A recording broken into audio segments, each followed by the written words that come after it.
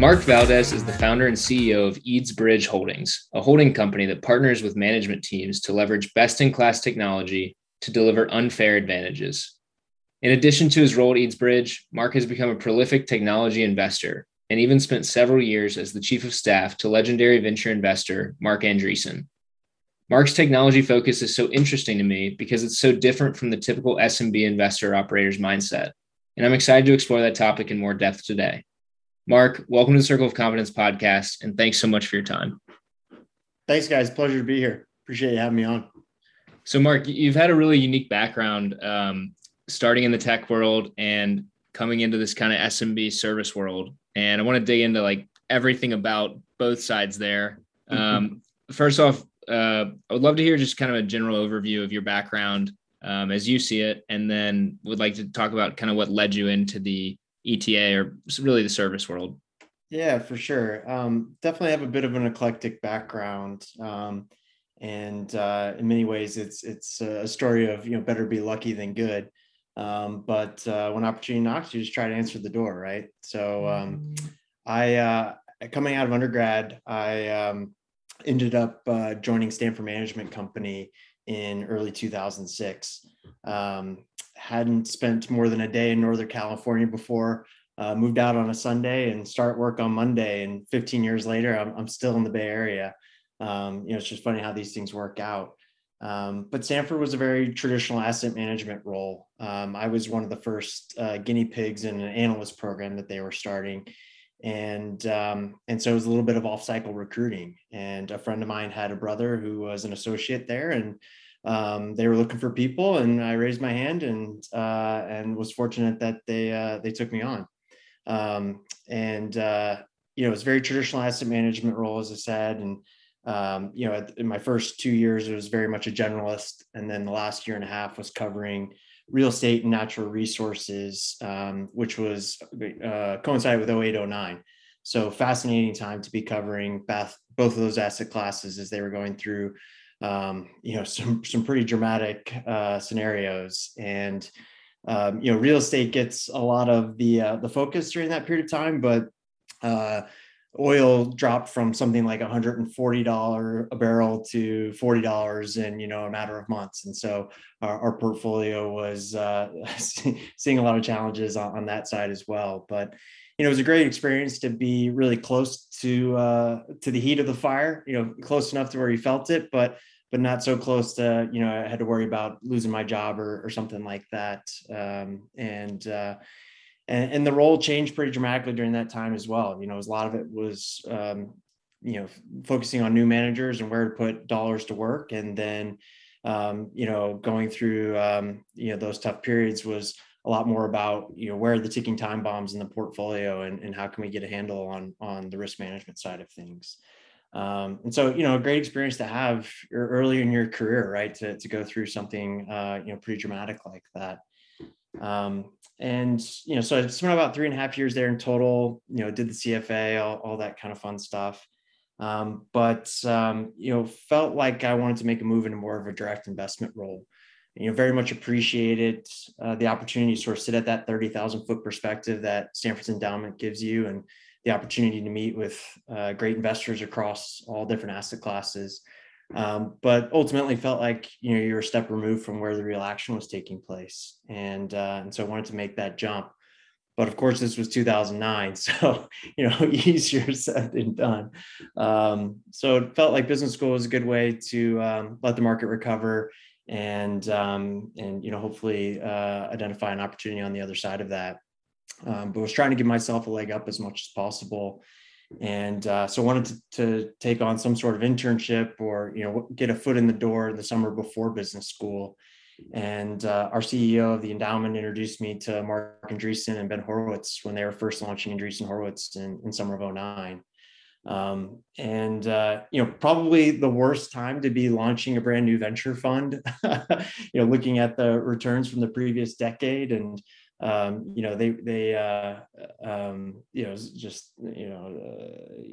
out of 2009, the last place people wanted to put a lot of money to work was within venture capital. And so ended up joining them for the summer. We're just launching the firm and getting things off the ground and running. And I was buying folding tables for us to sit at, and just getting the office set up. And it was wild. It was very much a bare metal shop, a far cry from what it is today, but a lot of fun. And it was great exposure for me. And again, better to be lucky than good. And didn't really quite understand what I was signing up for, but a tremendous learning experience. So went to work for them, still stayed on the path for business school, and then ended up back in Andreessen after school, working for Mark as his chief of staff. And did that for about 2.5 years. And this kicked me down the venture career path, which I'd been on for the last 10 years or so, before launching Eads Bridge Holdings. Pretty incredible start to your career, like leading up to Eads Bridge Holdings. Really excited to hear about Eads Bridge Holdings. I'm trying to think about if I want to dig into your experience with Mark right now, or I think actually I want to know, like, you came from the venture world, which is, super high reward, super high risk. And it's a totally different mindset in that venture world than it is in this other kind of small business world. So what did you see when you were sitting in that world, in this other world, that drew you to it and made you recognize an opportunity that you wanted to seize? Yeah. Venture is a very unique beast, right? It is unlike any other form of investing. And in many ways, I think you can make the argument that it's not investing. That's probably a whole different discussion. But you deal with the fear of omission and not the fear of commission, right? And that requires you to flip your entire mindset into how you evaluate opportunities. It's not about, if I could lose money on this opportunity, but, if we win, how big of a winner could it be? It takes time to sort of reframe your mind around that, because, anybody can point out the obvious flaws or issues with an early stage startup. Like, that's not hard. You can poke holes in any of this stuff. The hard part is, how do you recognize the strengths that will overcome the obvious weaknesses? And then that's really tough. And that requires, a lot of pattern recognition. That requires you to change your natural biases in many ways, and really hone in on the key strengths of these businesses. And a lot of times at the earliest stage, that comes down to people, right? It's the entrepreneurs or the founding team that you're betting on, and their ability to plug the obvious holes. What I always like to look for, and what would get me really excited, was when you have an entrepreneur who comes in, and one of the things that we spent a lot of time on at Andreessen, and I tried to carry forward during my time in venture, was to spend the first 10-15 minutes of a pitch meeting just on the entrepreneur and getting to understand their background, their history, what led them to this idea. Why are they putting their career on the line to go build this company? And you find out some really extraordinary stories and motivations behind a lot of these companies. And those points where you get really excited is when you feel like you can't picture this entrepreneur doing anything else other than running this company. And it doesn't mean that you're guaranteed success, but you really feel confident that this is the type of person that's going to run through walls to build this company, because they were put on earth to do this. And so, a lot of people will describe this as founder market fit or founder product fit. And I really think there's something to that. When you find that special match, it can really be a magical opportunity. But, what sort of led me down to the path that I'm on now was, I was very much an accident VC, as I described. I sort of fell backwards into this, and, recognized that what was happening within technology was profound. And the knowledge and the insight that came from being within that industry would be valuable no matter which direction it took me. And, again, with that Stanford management hat on, thinking about the investment landscape from a 30,000 foot perspective, you start saying, where are there interesting risk return profiles that maybe are a little bit underappreciated? Recognize that the tech trends were definitely not slowing down. And if anything, we're accelerating. There's obviously billions of dollars that are pouring into venture, becoming harder and harder to play that game as everybody's dollars are green. So how can you ride the technology trends, yet also create a compelling value proposition, as well as a compelling risk return profile to take advantage of those opportunities. And so, it was a lot of that kind of perspective that helped me build the thesis for EBH, and feeling like we could leverage the insights and the network that we have from the technology sector, apply it to lower middle market businesses that, historically have not had CIOs or CTOs. When a lot of these founder run businesses were started, technology was not core to the business, nor did it need to be. But, to make the argument over the next 20 or 30 years, it probably has to be core. Otherwise, those companies, might find themselves in a tough position. So anyway, it was a sort of confluence of events that led you to say, gosh, there's an interesting opportunity to take advantage of how much technology has matured, apply it to these more traditional businesses that have their own unique advantages, and that match should provide for a really compelling investment opportunity ultimately. I love it. Super, super interesting. How, when you developed the thesis for Eads Bridge, what was kind of your next step? Like, how did you determine the structure? What is the structure? Who did you partner with? Just kind of things like that, like setting up Eads Bridge and what the focus was and what your initial steps were. Yeah. So, as I started to hone in on the high level thesis, I really just spent a bunch of time going out and talking to a lot of different existing private equity funds. My initial take was maybe it just makes sense to draft off of the existing private equity funds. They've all got portfolio companies and capital and execution capabilities, et cetera. And that might be an easier path to go down.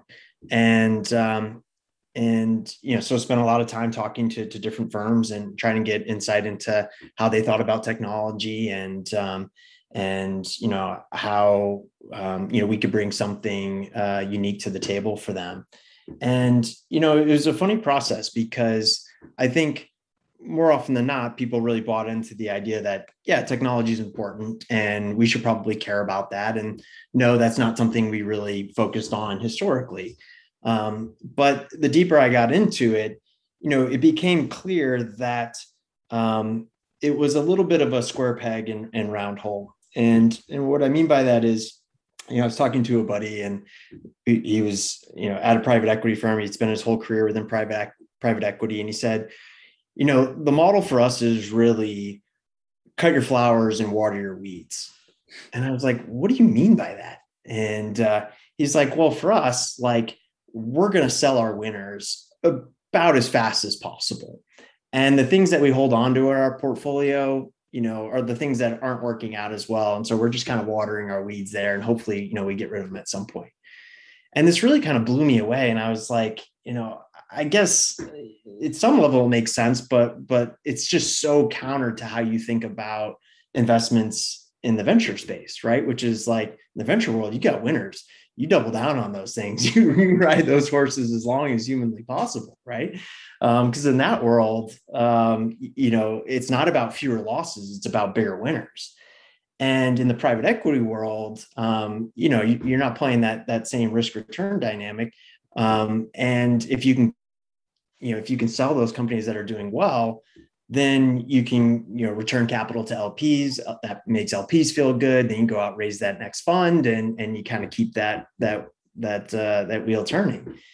And it was a bit crass, but it was also representative of kind of the broader playbook in private equity that is fine. Like, there's nothing wrong with it, but I just felt like, gosh, if you're really going to take advantage of technology, have that be a core driver of returns, you need to be able to invest with a different time horizon in mind. And sure, we want to capture low-hanging fruit just like anyone else, but the real opportunity is to take a much longer time horizon and think about, where can you build data and informational advantages that build over time and really provide a competitive differentiation for that portfolio company. And that's just not the mindset for how those guys think about making money. And so, the more time I spent on it, I said, look, I really, in order to capture this opportunity in the way that I think makes the most sense, I got to go build it from scratch. And we got to build a structure that is tightly intertwined with the strategy. They can't be separated. They have to be intertwined in a way to align the appropriate incentives for all stakeholders, not just the EBH management team, but our investors, the portfolio companies that we invest in, the people that we hire within those portfolio companies and within our team over time. And so, I felt like we needed to build a unique structure to complement that. And so that's what led us down the path to building a permanent capital holding company. We're not the first people to come up with that idea, but it's really for us, what I do think is unique is, how do we build a software defined holding company? And what I mean by that is, yes, we want to help our portfolio companies drive their business forwards through technology and software. But also, how do we build our own unique platform internally? How do we, start to leverage software to become more efficient in our operations, to help our companies in more meaningful ways, provide us insights that we otherwise may not have had. And I think there becomes a lot more platform value within EBH, the holding company, versus just a couple of smart guys running around making acquisitions in lower middle market. That's not particularly unique. So I think it's the real platform opportunity that will stand out and be a big differentiator for us. Yeah, I love the idea of a software-defined holding company and developing technology as a core competency in your businesses. What are some businesses or industries that you guys are focusing on, and how do you see technology getting developed within those industries or businesses? Yeah, so at a high level, we're generalists, and there's particular reasons for that, right? I mean, the opportunity exists across every industry and all sizes of company. And so, there's no area of the economy that technology is not going to touch in a meaningful way. But we also recognize that, we can't boil the ocean from a sourcing perspective. And so, how do we be a little bit more targeted in our approach? So, we have developed some theses that we start to go deep in and see if we can kick up interesting opportunities. Thus far, we've been spending a lot of time in healthcare services, in particular fertility. We've also been looking at waste management, as well as real estate transaction services, title, escrow, appraisal, things like that. And the commonalities amongst those industries is essentially that there's a physical real world component to the business that can't be digitized. So the whole product or value chain can't be digitized end to end. And they tend to be fairly fragmented, but also historically underinvested from a technology perspective. And so, tends to be some really interesting areas for us to get started in and improve out the model and let that build over time.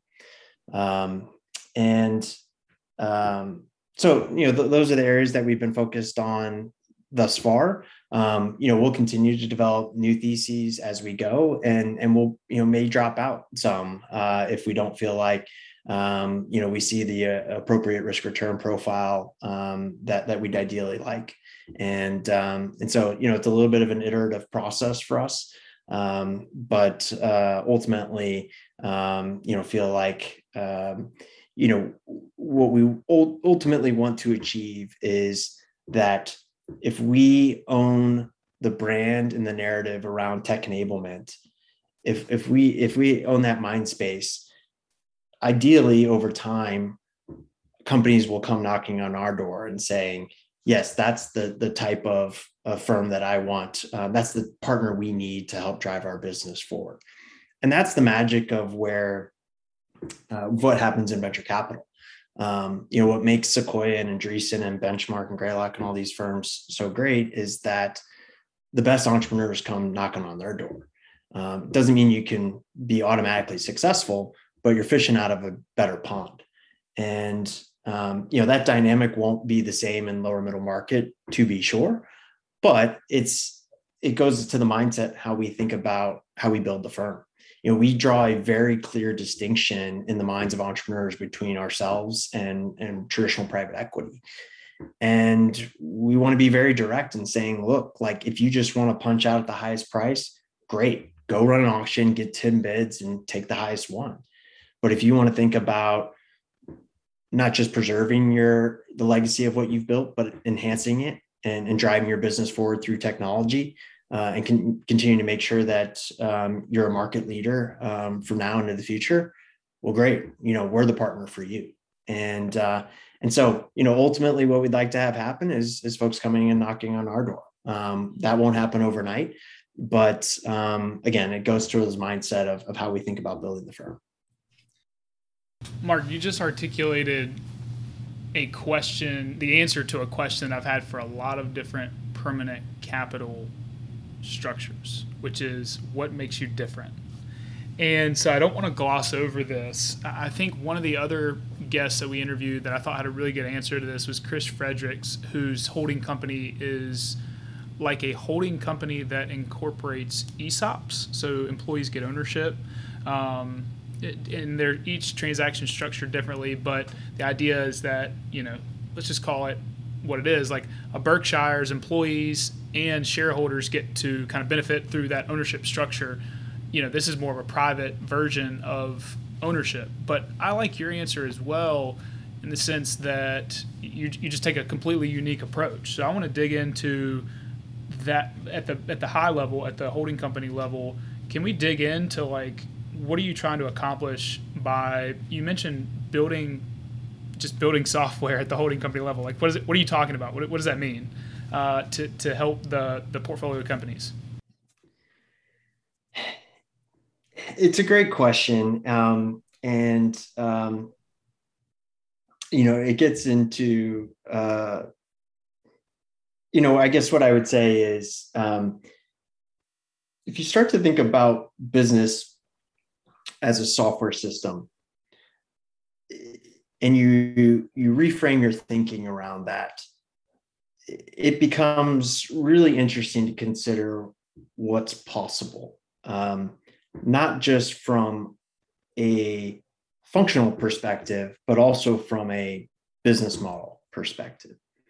And so what I think is still somewhat underappreciated in where we're in sort of the development of technology and where we're at today is just how powerful APIs are and will continue to be. And, of course, you've got companies like Twilio and Stripe. Stripe's like a $100 billion company. Twilio is like a $65 billion market cap company, something like that.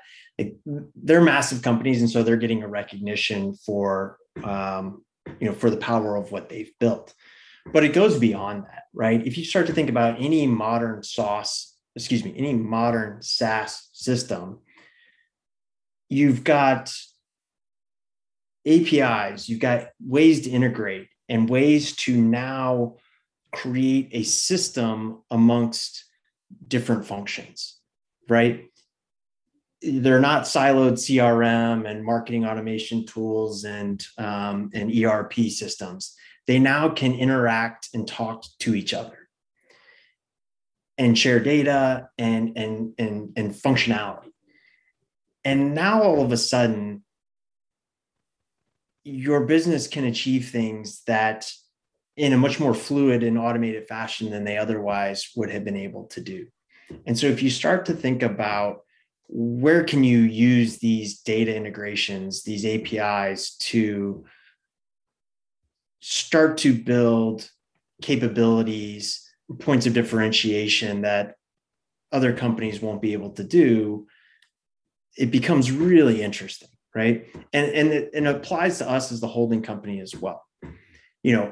Can we actually start to pull out data and insights from portfolio companies, putting them on a common platform that allows us to be more insightful and helping them with certain aspects of their business, or better capital allocators, as we go and we have more companies over time. But the business as a software system, I think it's a little bit nebulous at times, and it can be hard to kind of wrap your head around. But I think that is going to be the big opportunity over the next 10 years. And it's where we as a holding company can be particularly unique and differentiated. We're putting companies on a common platform. That doesn't mean everybody's got the same system or the same workflow or anything like that.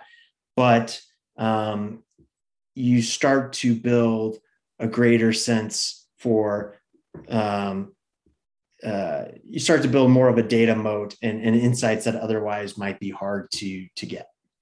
Does that make sense? I'm not sure if I'm being totally Mark, it's starting to make sense for me. I mean, it definitely is nebulous. And I'm just candidly, like, maybe one that's not good for the podcast, but it's no. I mean, it's interesting. Like, and I know that you understand it. I want to understand it more deeply because it sounds important. I think that maybe it'd be useful if we could walk through like case study of the differentiation between utilizing software to make the engine run smoother, like businesses are doing today with different pieces of tech stack, versus using technology in an integrated way to really build a competitive advantage and a moat. I know that we've talked before, and you kind of mentioned Domino's. I don't know if you want to talk about Domino's or a example of a business that you guys have done this for or thought about doing it with. But I think just a real example would be helpful to drive the point home. Yeah, there's I was looking to see if I could pull it up. But this just came up because we were working on our latest newsletter that goes out every month, focusing on practical insights for SMBs around different aspects of technology.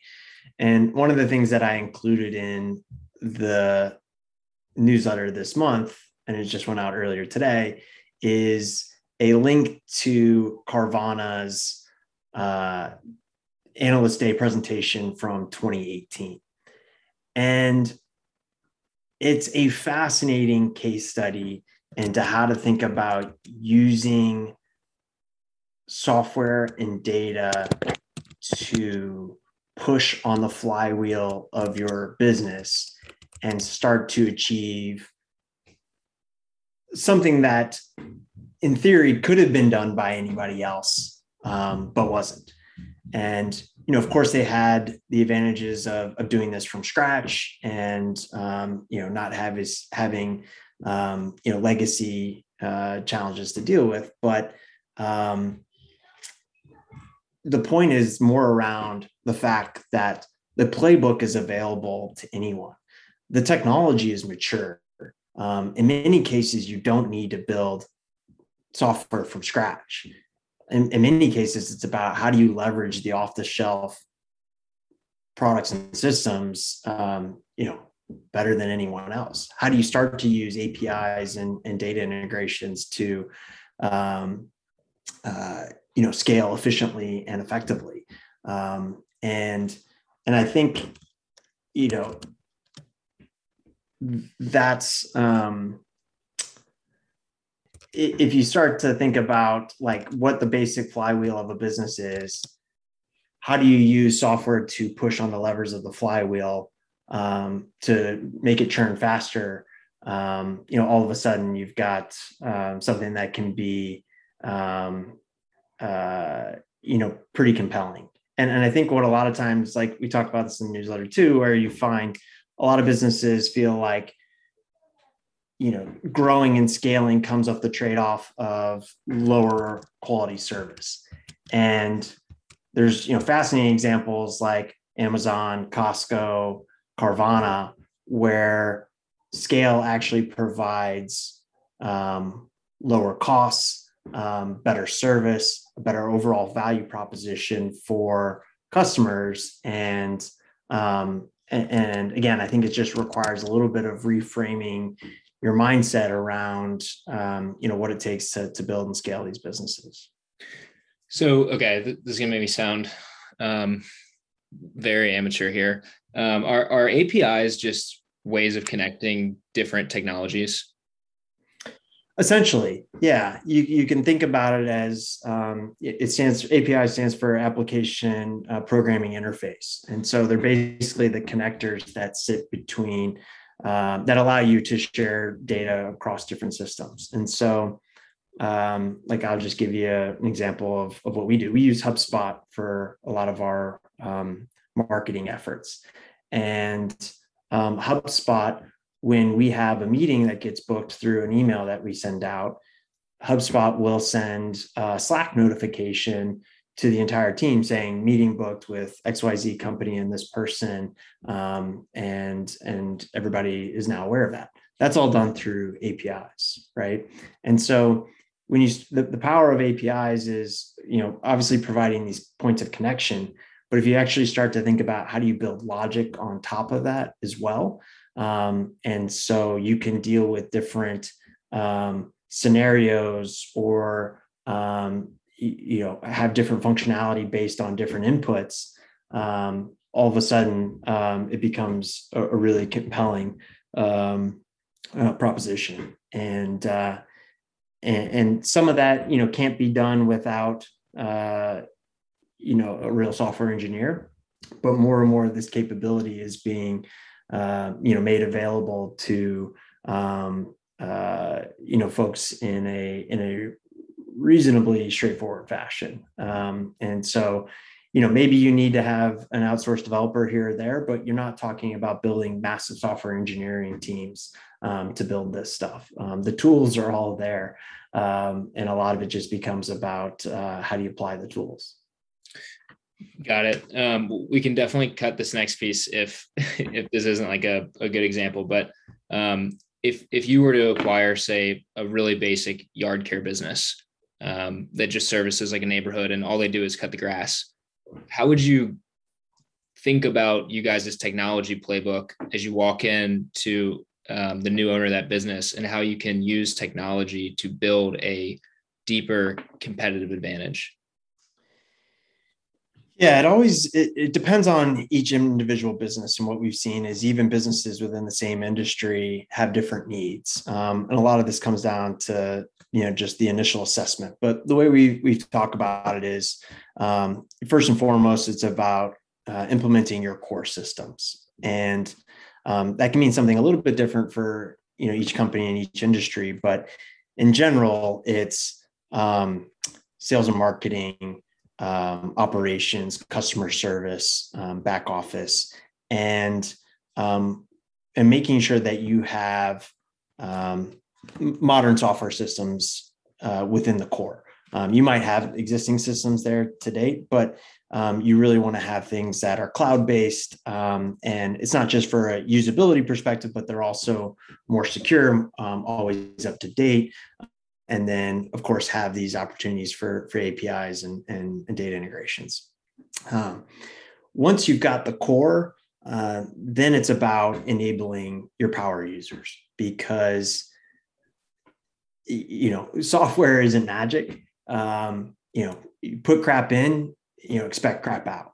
And so, these systems are only good if people are actually using them and using them the way that they were meant to be leveraged. And, sometimes that will require new workflows, but a lot of it is just identifying those folks that are willing and able to be the power users for these systems, take ownership over them, make sure they understand the capabilities and getting the most out of it.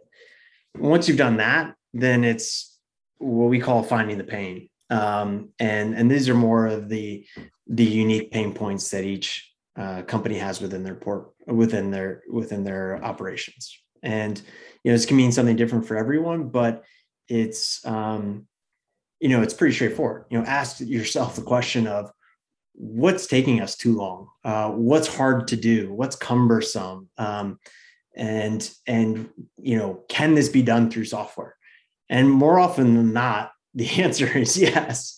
It's just about asking yourself the question and then going on that exploration mode. And so a lot of what we've done is started to build a database of products and services that cut across industry and some that are very vertical specific, such that when we're having a conversation with the business owner and we start talking about the pain points, we say, hey, well, did you know about this opportunity or this company or this product? And, here are the things that might help with that. And it can be very eye-opening for folks. And it's not that the information is not out there publicly. It is, but there is so much noise. There are so many companies being built. There are so many marketing automation tools, for example. Like, how in the world can you as a business owner stay on top of the ever-changing landscape? It's nearly impossible, right? And you don't have a CIO or CTO, right? So it's nobody's job to think strategically about technology. So it's not getting done. And again, it's no one's fault. It's just not, the core insight and expertise that they have. And so I think a lot of it for us is just, how do we bring our knowledge and insight to the table for these business owners? When you go through that finding the pain exercise, you just mix and match based on where their needs are and what exists. And then our focus becomes much more around vendor selection, implementation, best practices, and a little bit of that change management. And once you've done that, you can rinse and repeat that cycle as many times as you want. But that's what then gives you the opportunity to start to think about your business in a broader software sense, and that business as a software system. But you got to have the basics in place first before you can get anywhere further down the road on this. As I'm really interested in the implementation process. Generally speaking, how long do you budget to implement a new software system, like an overhaul of a CRM or some sort of like dispatch software if you're in the service industry? Like, how much time do you budget, and then what are the things that you're considering as you're going through the process of implementing it in the business to make sure it's 100% a success? Yeah, it's a great question, and something we talk about a lot, because, if you try to do too much too quickly, you're likely to have organ rejection, right? And so, the first order of business for us is not walking into a portfolio company and saying, hey, we're going to rip and replace your ERP system. It's just like, what? Like, people aren't ready for that. And so, a lot of it for us is like, and the way we talk about it is, where can we identify, some of that real low hanging fruit, something that maybe won't even move the needle from an economic perspective on the business, but that will make somebody's job a heck of a lot easier. And if you do that, and you get people bought into, how technology can make a difference, and how it can be more approachable and not something that we have to, not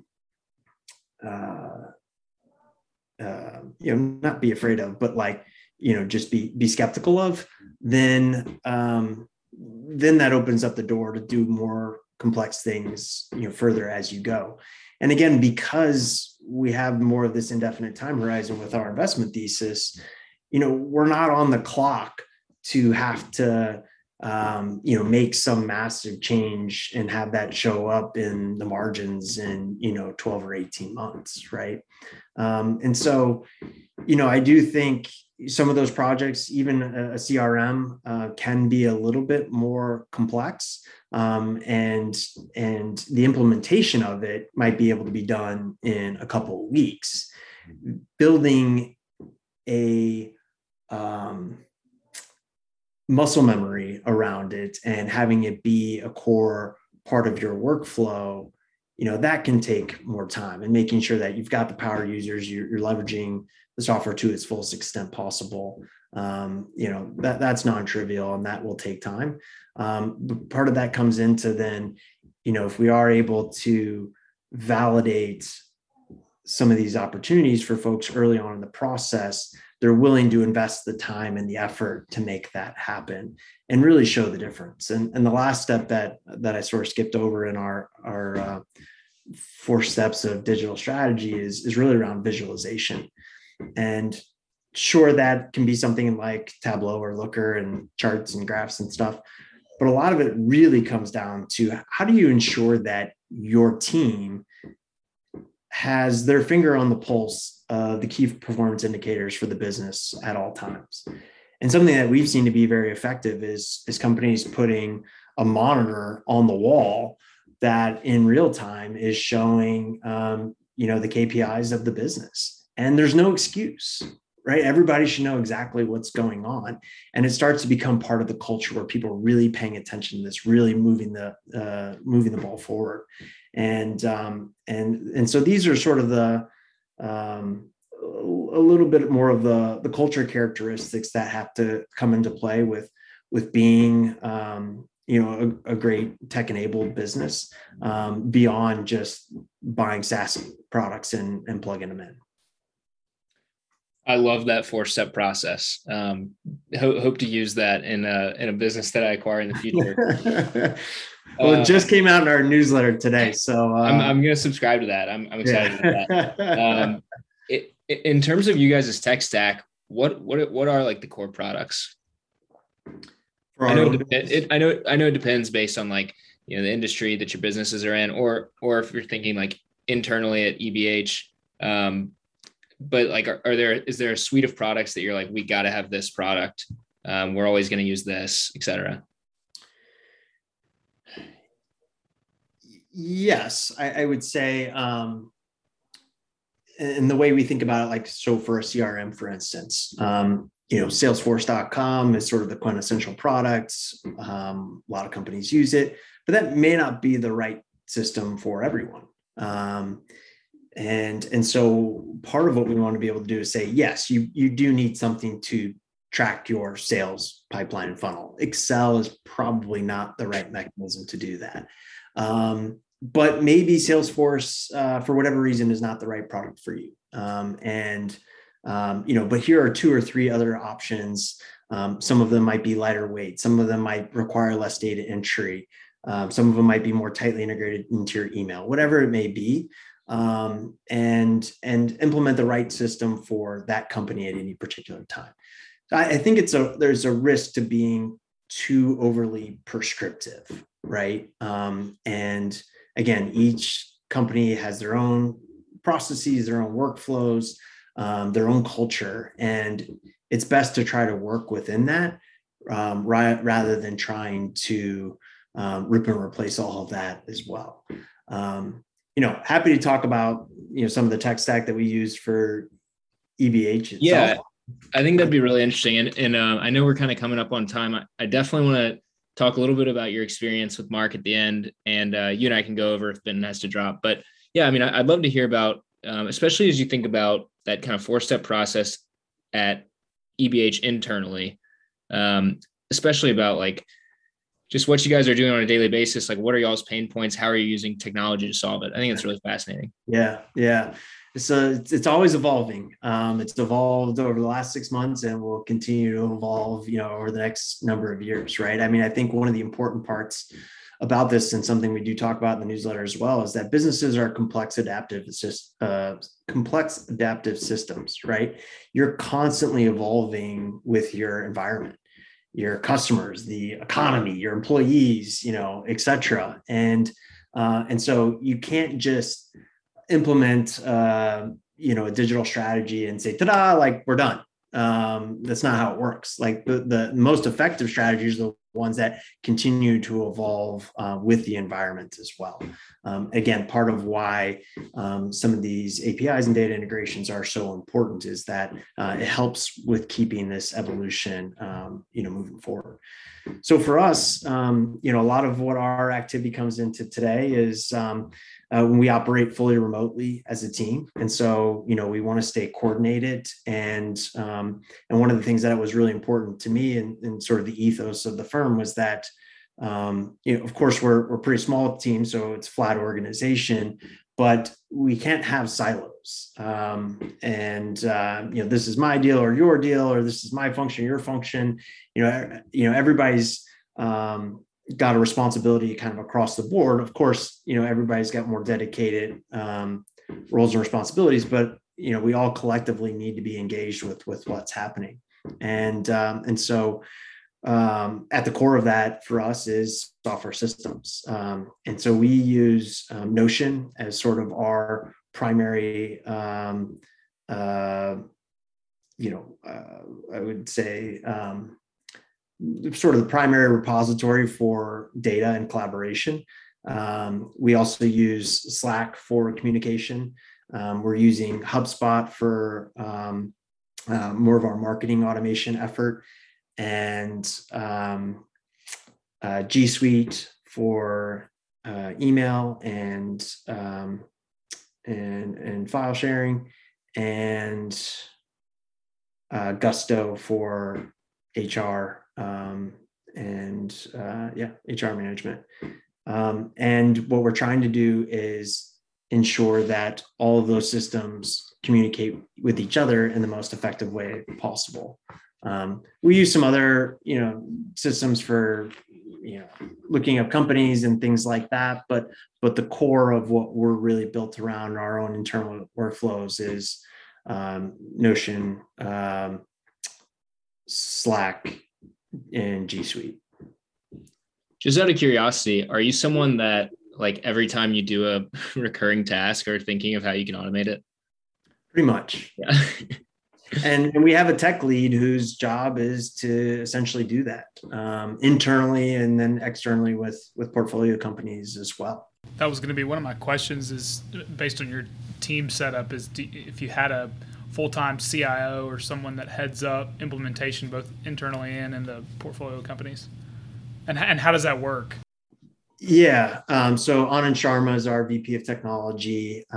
He's been in Silicon Valley for 15 years, started his career at Google, was one of the first 400 employees or so at Facebook, and then went on to Pinterest after that. And so he's one of these really unique people in that he's got a breadth of insights kind of across the tech stack, but is also a high EQ person. And so, he's the type of guy I'd feel comfortable throwing into a company in West Texas and having him build a rapport, with the team and with individual contributors and management and helping drive, from within a portfolio company. And so, yeah, his job is to be, helping us develop our technology playbooks internally as well as externally, and always constantly pushing the ball forward as much as we can on that front. All right, Mark, I've got to take this opportunity, given that you work so closely with Mark Andreessen, who's such a legend in the VC space. I just I have an open-ended question here. I would love to hear about just some interesting experiences you had working with Mark. I was listening to the recent Patrick O'Shaughnessy episode with Mark, and I was blown away by how fast Mark speaks. I had to literally put it on like half speed just to like comprehend it. I think I'm just like raised in Georgia, just like think too slowly. So yeah. So just kind of wanted to give you the floor. Interesting experiences with Mark. Yeah. It was such an amazing experience to work, closely with Mark as I did for about 2.5 years. And it's an experience that I look back on fondly, pretty much every single day. But you're absolutely right, Victor. I mean, he thinks as fast as he talks, as fast as he types. So when it's coming at you fast. And I probably have notebooks of just like scribbles of me trying to write notes as fast as, he's saying things to me and just barely keeping up. And so, it's like you're constantly drinking from the fire hose, which was a challenge, but also, a tremendous learning experience. And he just consumes more data, more information. He's constantly reading. I tried as best I could to keep up with him, but it was impossible. It's just incredible how much information he consumes. And I think one of the things that's really incredible about him is it's across the spectrum, right? Yes, technology is like his lifeblood. I mean, that's just what makes the world go around in many ways. But like you can have in-depth, fun conversations with him around history and politics and economics and art and Seinfeld and like just everything. It's really incredible. I have never met anybody else like him in that way. But I think one of the things that I really took from working with Mark and Ben is that they really treated building Andreessen Horowitz like building a product company. And I think in many ways, maybe now that's more obvious than it was, in 2009 when they first got started. But investment firms were kind of meant to be investment firms. And like, that's a different kind of business than like a product business. And their take was like, why? That doesn't make any sense. Our product is what we sell to the entrepreneurs, right? They're our customers. We should take sales and marketing seriously. We should take brand building seriously. We should take customer service seriously. All the things that any other product company would do. Just because you're an investment firm doesn't mean you get to forget like the basic principles of running a business, right? There's the most simple things. I remember when I was first starting there, and they had implemented what I think has become the now famous, late fee for showing up to meetings. And, it was $5 for every minute that you were late to a meeting with an entrepreneur. It's like, well, I don't understand. Like, don't you just show up to meetings on time? Like, that's kind of like a basic principle, right? Like, doesn't everybody do that? And it's like, well, turns out in venture, like that wasn't necessarily the case. Entrepreneurs are not always treated that well. And, they decided that they were going to build the firm that they always wanted when they were entrepreneurs. And part of that was like, we're not going to waste entrepreneurs' time, because guess what? Like, they're running businesses. Like, they don't need to be jacking around with VCs, like hanging out in the waiting room. And so it's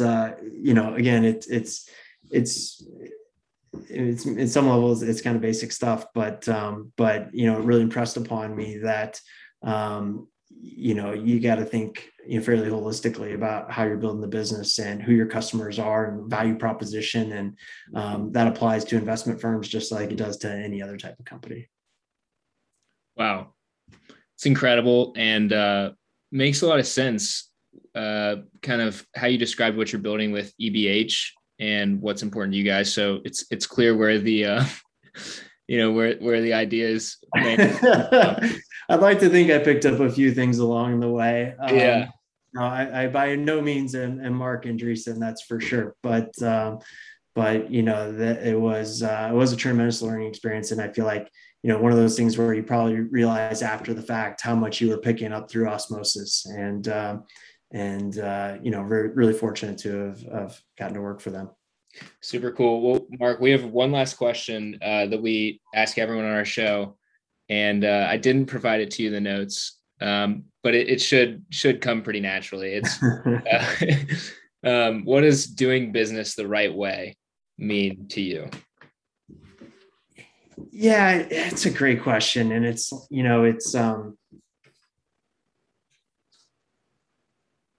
I think it's a particular important one in the investment world, and I've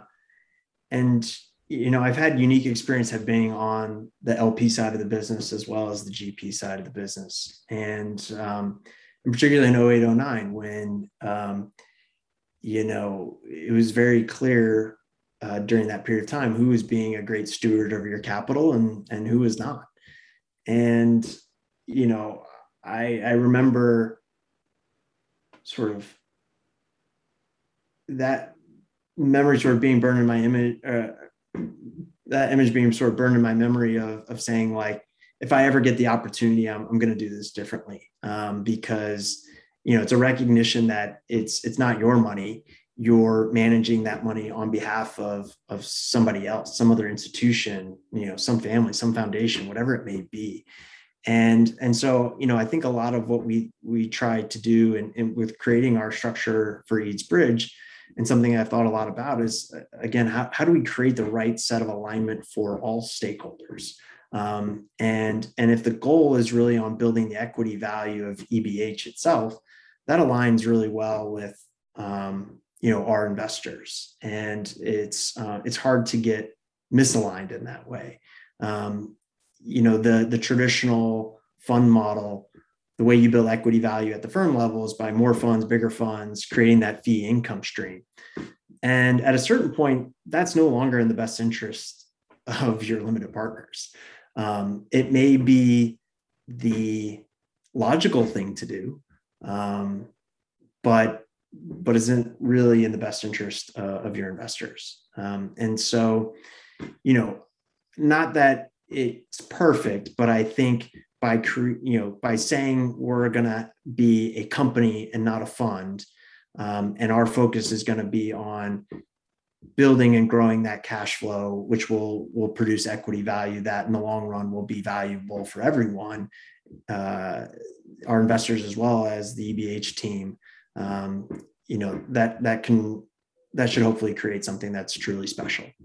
And so, I think a lot of it, to me, it comes down to alignment, and it's the famous quote of, you show me the incentives and I'll show you the outcome. And I think there's an opportunity in the investment world to rethink the models that we've built, the current construct. Just because it's the way it's been done doesn't necessarily make it the right way. And so, how can we incentivize people to try to do things differently, create new models, create new incentive structures? 2 and 20 was, a relic of, some historical way of doing business. Like, it works, but maybe there's another way. And so for us, as much as anything else that we're trying to do from a technology perspective, and sort of bridging that digital divide, a lot of what we're trying to do is also recreate or create a new construct for an investment model that we think is aligned for all of our stakeholders as best we can. Well, Mark, that's a fantastic answer and a great way to wrap up the episode today. I just want to say thank you again for your time. I think our listeners are going to really enjoy this. I learned a ton, and I know that they will as well. Yeah, really appreciate it, Mark. This is great. And wish you all the best of luck going forward. Thanks, gents. My pleasure. Thanks for having me on. This is Benton here again. Thanks so much for listening to the Circle of Competence podcast. To find more episodes like this one, go to circleofcompetence.co. That's circleofcompetence.co to sign up for my weekly podcast emails, as well as a monthly summary of links to blog posts and articles I liked most from the previous month. Finally, if you enjoyed the show, please leave us a rating on iTunes, which will help more people discover the work we are doing to explore the entrepreneurial investor's journey. Thanks again for listening.